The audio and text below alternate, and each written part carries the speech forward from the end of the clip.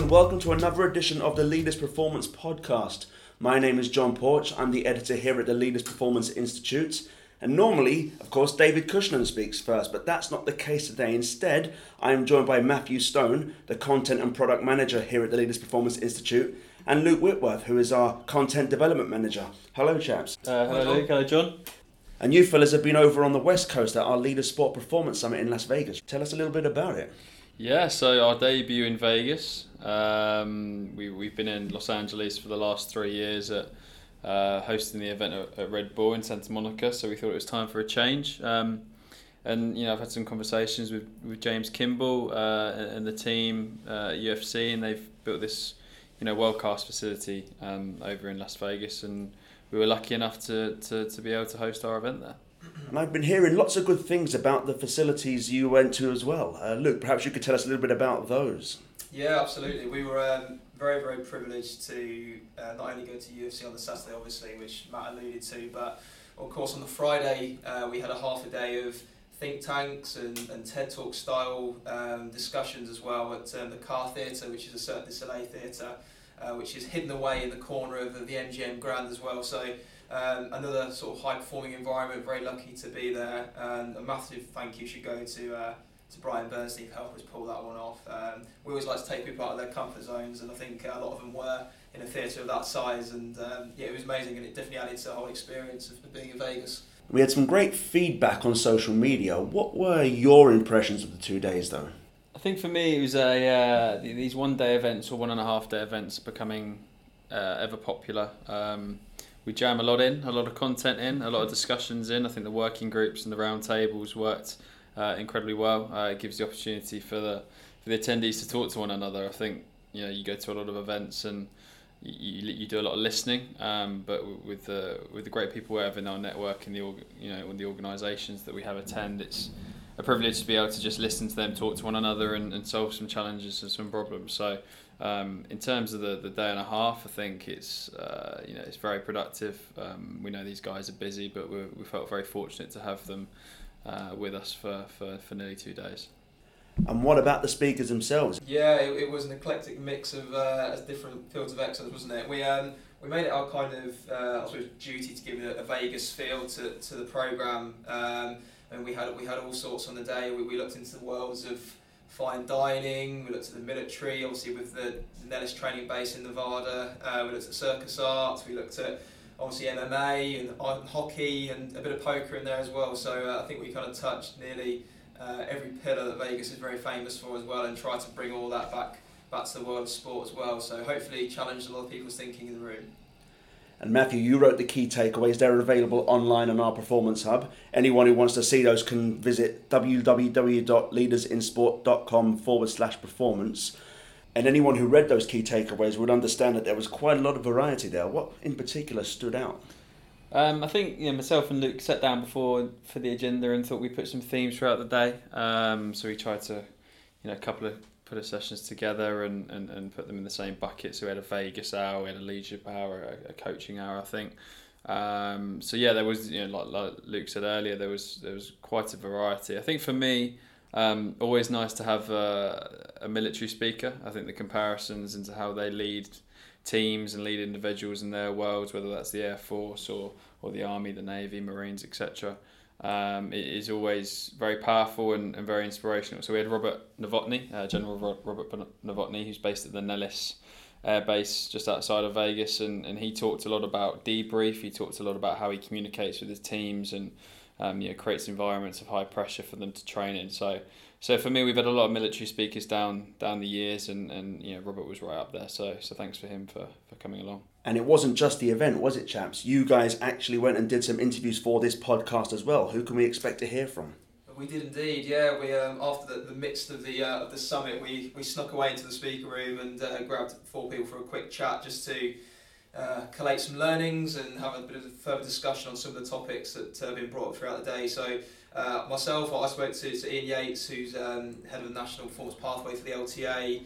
as well as having my little mini Cirque du Soleil roundtable with Paul McGinley and Brian Bernstein. Paul, who heads up the performance medicine side, and Brian, the performance science team at Cirque as well. And I know Matt caught up with Peter Vint, our host for the day, who did an absolutely sterling job of knitting all the content together as well. So we're just trying to collate what people took away from it, what they'd be going back to their organisation with afterwards. Sounds fantastic. And before we get to that, fellas, what's happening next in the Leaders Performance Institute?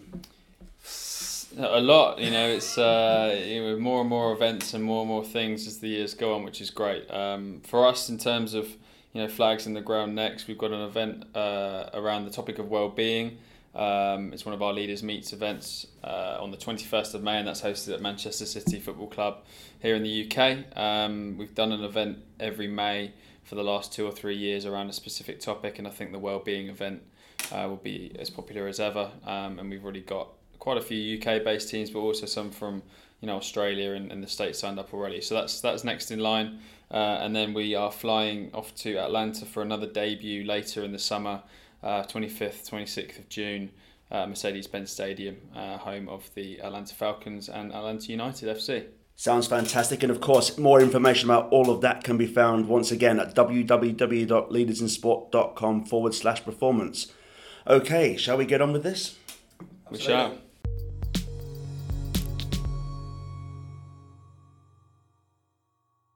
Okay, it is the 2nd of March. We're in Las Vegas, we're in the desert, it's been raining.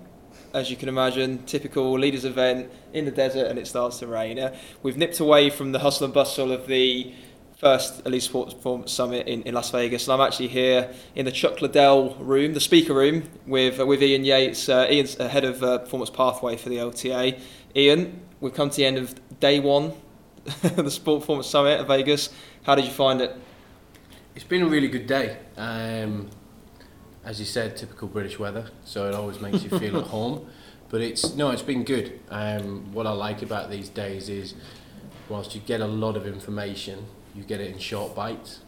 You get people that are able to distill key messages and really give you something to think about. And obviously, it's great to have the opportunity to then just have those follow-up sessions, keep the wheels turning throughout the day. So no, it's been a really good day once again.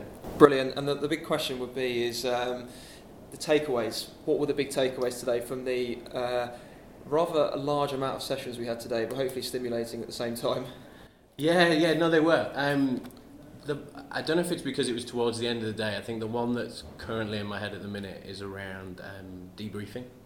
I thought it was a really good talk on the way the Air Force are doing it in the US. We had a great discussion afterwards around the coach and the athlete, or the coach and the player, and how much time do they actually spend properly debriefing an intended game plan and then the execution. So I think that's going to be a really key one for us to kind of consider how we bring that to life working with young tennis players.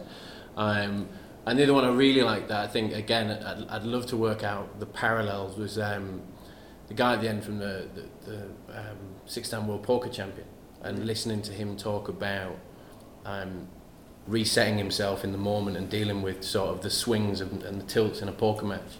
Again, very similar to the situation in tennis where a young player can go through incredible highs and incredible lows, but at the end of the day, every point is worth 1 point.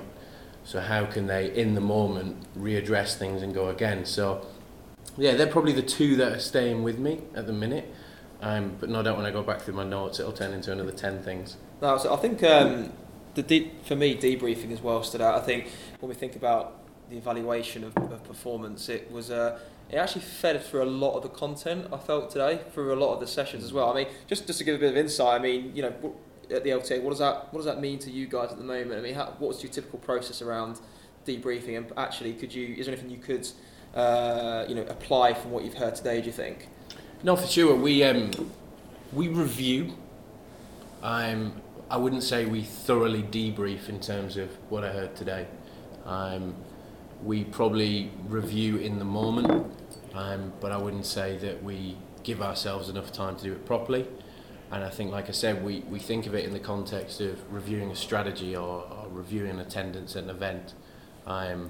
But actually for me it's now more about how do you take that detailed concept and bring it to life with a coach and a player. Fundamentally our job is to help players, and there's a lot to be learned that we can put into place there. Yeah, definitely. And obviously, although it was day one of the Sport Performance Summit yesterday, we obviously had a really good day yesterday. A few hours at the Car Theatre in the MGM Grand. It was remarkable, really. The Cirque du Soleil Theatre there. You actually gave one of the TED Talks looking into how you guys are identifying, developing talent in tennis, and giving that European perspective to a North American audience. I mean, for those of you who obviously weren't there, just give a bit of background on some of the key messages you were looking to put forward. Yeah, for sure. I mean, what an incredible venue. So I really appreciate the daunting opportunity to stand on that stage. I must admit I was expecting something a bit more small and discreet, but hey ho, I can tick that one off. I think the main point, if I reflect on a British system and a European perspective that I think we do really well, is we connect what our scouts see and learn through their processes with the coaching and the player development teams that go on and do the actual delivery and the improvement. And that was probably a key message in terms of what I was trying to get across, which is you've got a group out there that are finding out lots of information on players in whatever team sport situation they may be looking into. But then how does that information follow the player? How can it be used to make the player better? How does that inform what you actually want to do with them on a day-to-day basis? So I think that was definitely a key point for me. The second was just around, there's no magic bullet in terms of identifying talent. I think we always seek having real critical, objective markers. We're finding a great medium now between blending the art and the science, and obviously we're trying to change the language a little bit in terms of moving away from objective and subjective as if subjective is a bad thing, and just looking at how we make the most informed decision possible, therefore making them objective and removing as many biases as possible in terms of therefore reducing subjectivity. So that shift in language, I think, allows us to feel confident and comfortable that coach observations can carry good quality information and as good as the analytics or the data that we might get from match reports, or some of the stats that live within our sport. So hopefully I got those 2 points across yesterday, but absolutely. Really good. I'm glad you mentioned language, because one of the things that I was really keen to kind of discuss was how there's been this shift in language. You've obviously moved away from an objective and a subjective approach, trying to become more informed.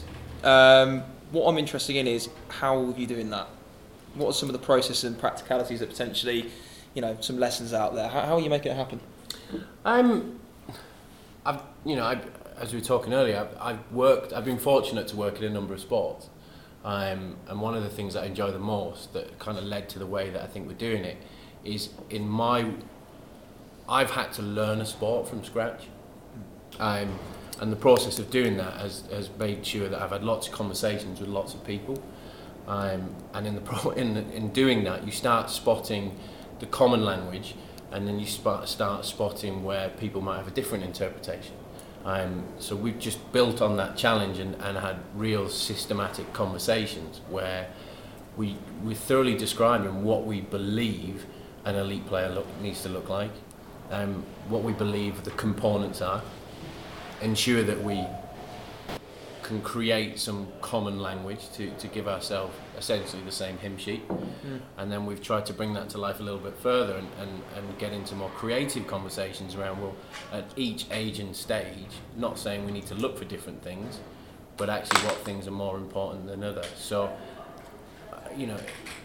a lot of it has been driven by those credible conversations with the right people in the organisations, being coaches with 30-40 years of knowledge, to the sports science team or the data team that sit on a wealth of information. So it's been a real collaborative exercise, but it's essential for us in terms of how we are all on the same page in terms of what we're looking for.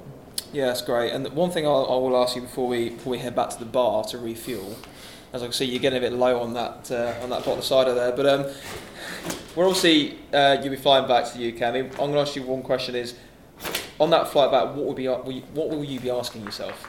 coming away from the event, what will be going around in your mind? I know we spoke about takeaways to do with debriefing and other elements from the day, but what will you be asking yourself? That's a very good question. It wasn't pre-prepared either. You didn't even give me a chance to reflect on it enough to come up with a good answer.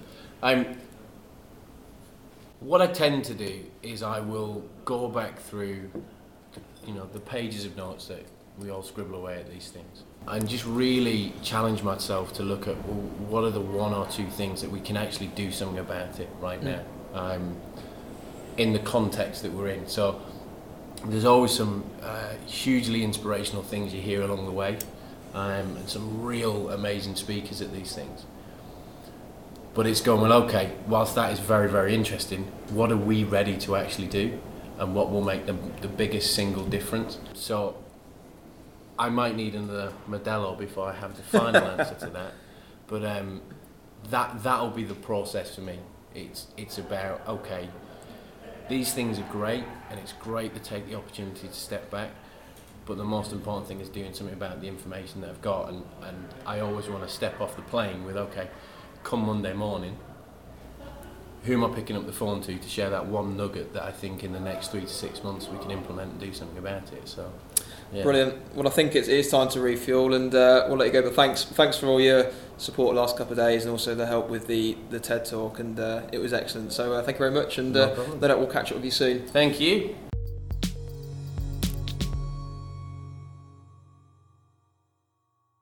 Right, Matthew Stone here with today's compare, Peter Vint, enjoying a Modelo and a Corona after a successful event. Peter, what did you think? What's initial thoughts?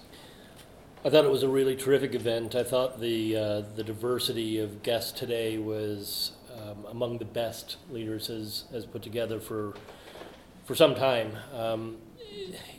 Drawing from the performing arts, we've done that before. Drawing from military, we've done that before. Drawing from elite sport for sure. But pulling all these folks together in a day, and I think, as always, the ability of these guests to really open up and share, and allow what they know to be not just heard, but in some ways felt by the audience, I think was really exceptional today. Yeah, I agree, and it's nice to have a diverse amount of sports in the room and cultures as well. We had some Aussies, we had some Czech guys, a lot of Europeans, and obviously a lot of US guys. You moderated a couple of sessions at the end, but away from them on the full, what do you think was the most impactful session for you? That's a good question. I mean, for me personally, I felt Dr. Parham, who spoke about athlete wellness and mentioned the ACE study and how the incidence and the sheer frequency of childhood traumatic events affects everything about how people develop and ultimately what they present with as, quote unquote adults.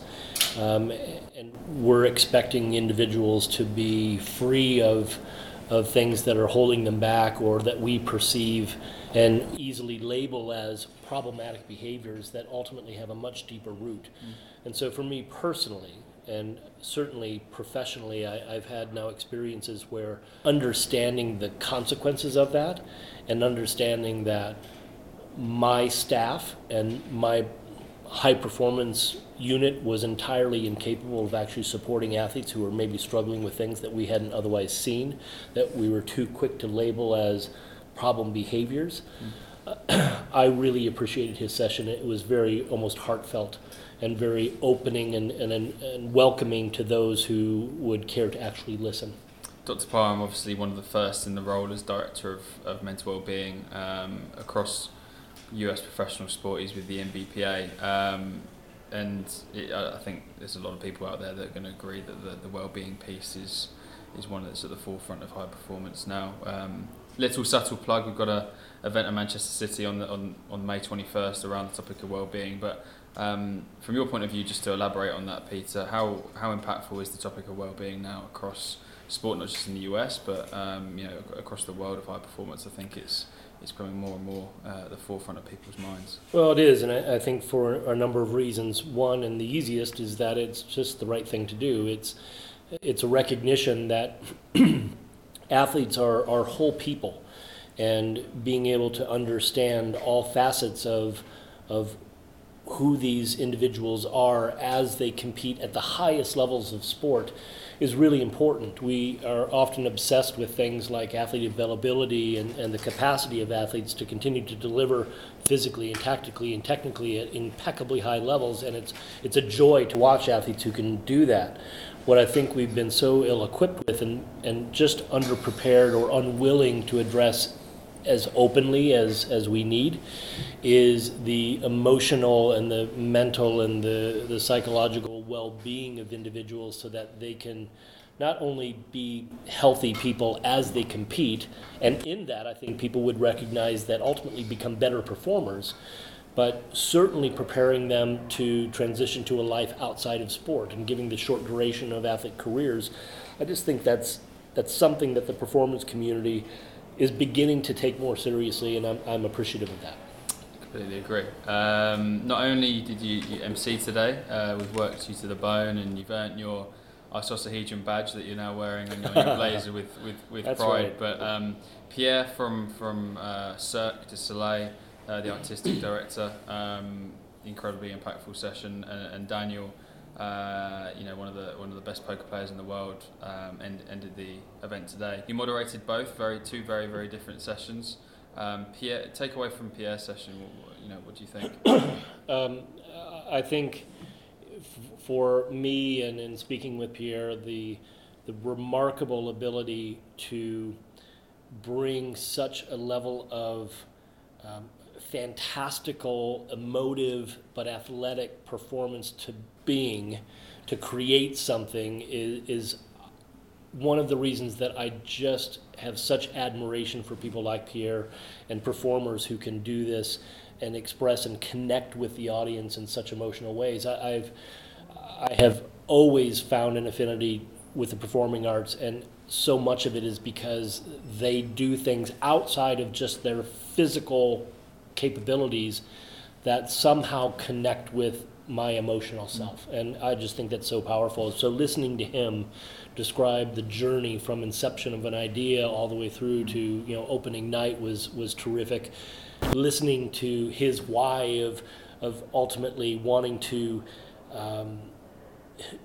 he does what he does because he is inspired by the artists that he works with and their ability to connect with people. He just struck me as such a genuine, wholehearted person that it was impossible to not walk away feeling good about that session. Absolutely. And we were lucky enough to be in the Car Theatre yesterday in the MGM Grand, and it was amazing. What a facility! What an inspiring setting to host the members' roundtables, and Pierre is central to the success of the continued success of Cirque du Soleil. Final session of the day. Daniel Negreanu, who's a bit of a rock star in the poker world. Peter, I know you're a fan and you enjoyed moderating that. Couple of key thoughts from you on why that was so impactful and how that's related to sport as well.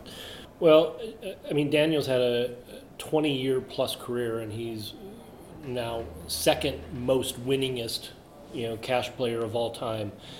And so here's a guy at the top of his field that has a long, sustained, successful career.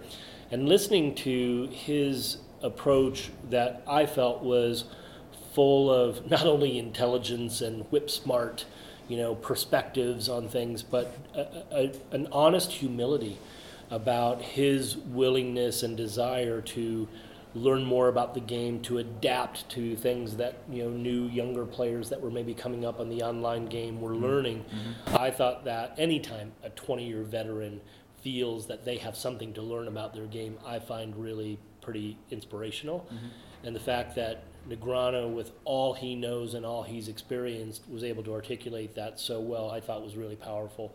Plus, look, here's a guy that, as he described, in a game that very traditionally was full of fat guys smoking cigars, eating donuts around the table. Here's a guy that has realized through himself that in order to actually have the mental acuity to perform at the highest levels of his game, that care has to be taken about how to ultimately prepare his mind and his body for the duration of those events. And look, he was in some ways to me almost intimidating in that he was so intelligent and so fast that I I just wanted to keep up, to be honest with you. I really liked his response to my question around how or what could sporting organizations learn from the poker industry. And his response, as one would expect, was based on an understanding and belief and a commitment to analytical solutions to sport that are becoming more and more prevalent. I mean, clearly, as anyone will say, data can't tell you the whole story, but using analytical solutions as a foundation of key decision making in high pressure, high stakes moments, whether that's a $2 million poker pot or whether that's 4th and 1 in the Super Bowl. I think Daniel did a really terrific job of describing how the sport industry maybe could commit itself further to that approach. Absolutely agree, and he's very self-aware as well, and I think a very impressive speaker in a very expensive suit as well, which you wouldn't put it past him being a very successful poker player. No, Peter, really appreciate it. We're wrapping up here at the UFC Performance Institute. Amazing facility. The guys were kind enough to give tours of the facility, and I know a lot of the guys here and the teams have enjoyed looking around. Thanks to our partners, as always, to Kaiser. Great to have those guys here. Peter, thank you for pulling it all together today and adding your expertise and commentary to every session. It's been a pleasure. Next event on the calendar is May 21st at Manchester City around mental well-being, and following that our flagship event is moving to Atlanta, which is currently Peter's hometown. That's right. Go Atlanta United. We'll be at Mercedes-Benz Stadium on the 25th and 26th of June. Can't wait. I'll be there. Thanks, guys. Thank you.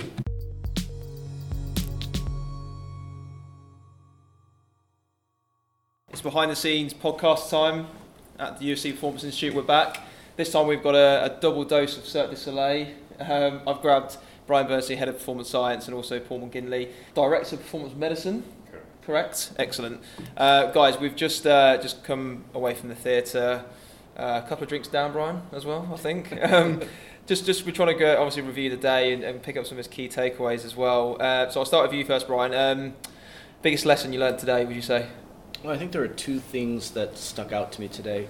The first is what attracted me to leaders, when I started with joining with the organization a few years ago, that the group that was here, a real genuine group that was not just about high-performance sport, but high-performing people in high-performing organizations. It was a really diverse group, and it was a very safe environment, so I felt like we were able to get through a lot of good stuff today.